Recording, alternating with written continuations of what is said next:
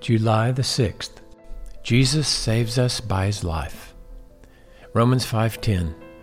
For if while we were enemies we were reconciled to God through the death of his Son, much more, having been reconciled, we shall be saved by his life.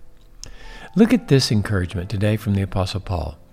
If God reconciled us through the death of his Son, how much more now, having raised him from the dead, will God save us from his wrath through the life of his Son? God has given us the life of his Son. Eternal life lives, dwells, abides in us. We are united as one with him. For us to live is for Christ to live. As we live to love with Jesus, we're saved by his life. Not only his indwelling life, but his life at the right hand of God where he intercedes for us. Here's how it is expressed in Hebrews 7:25.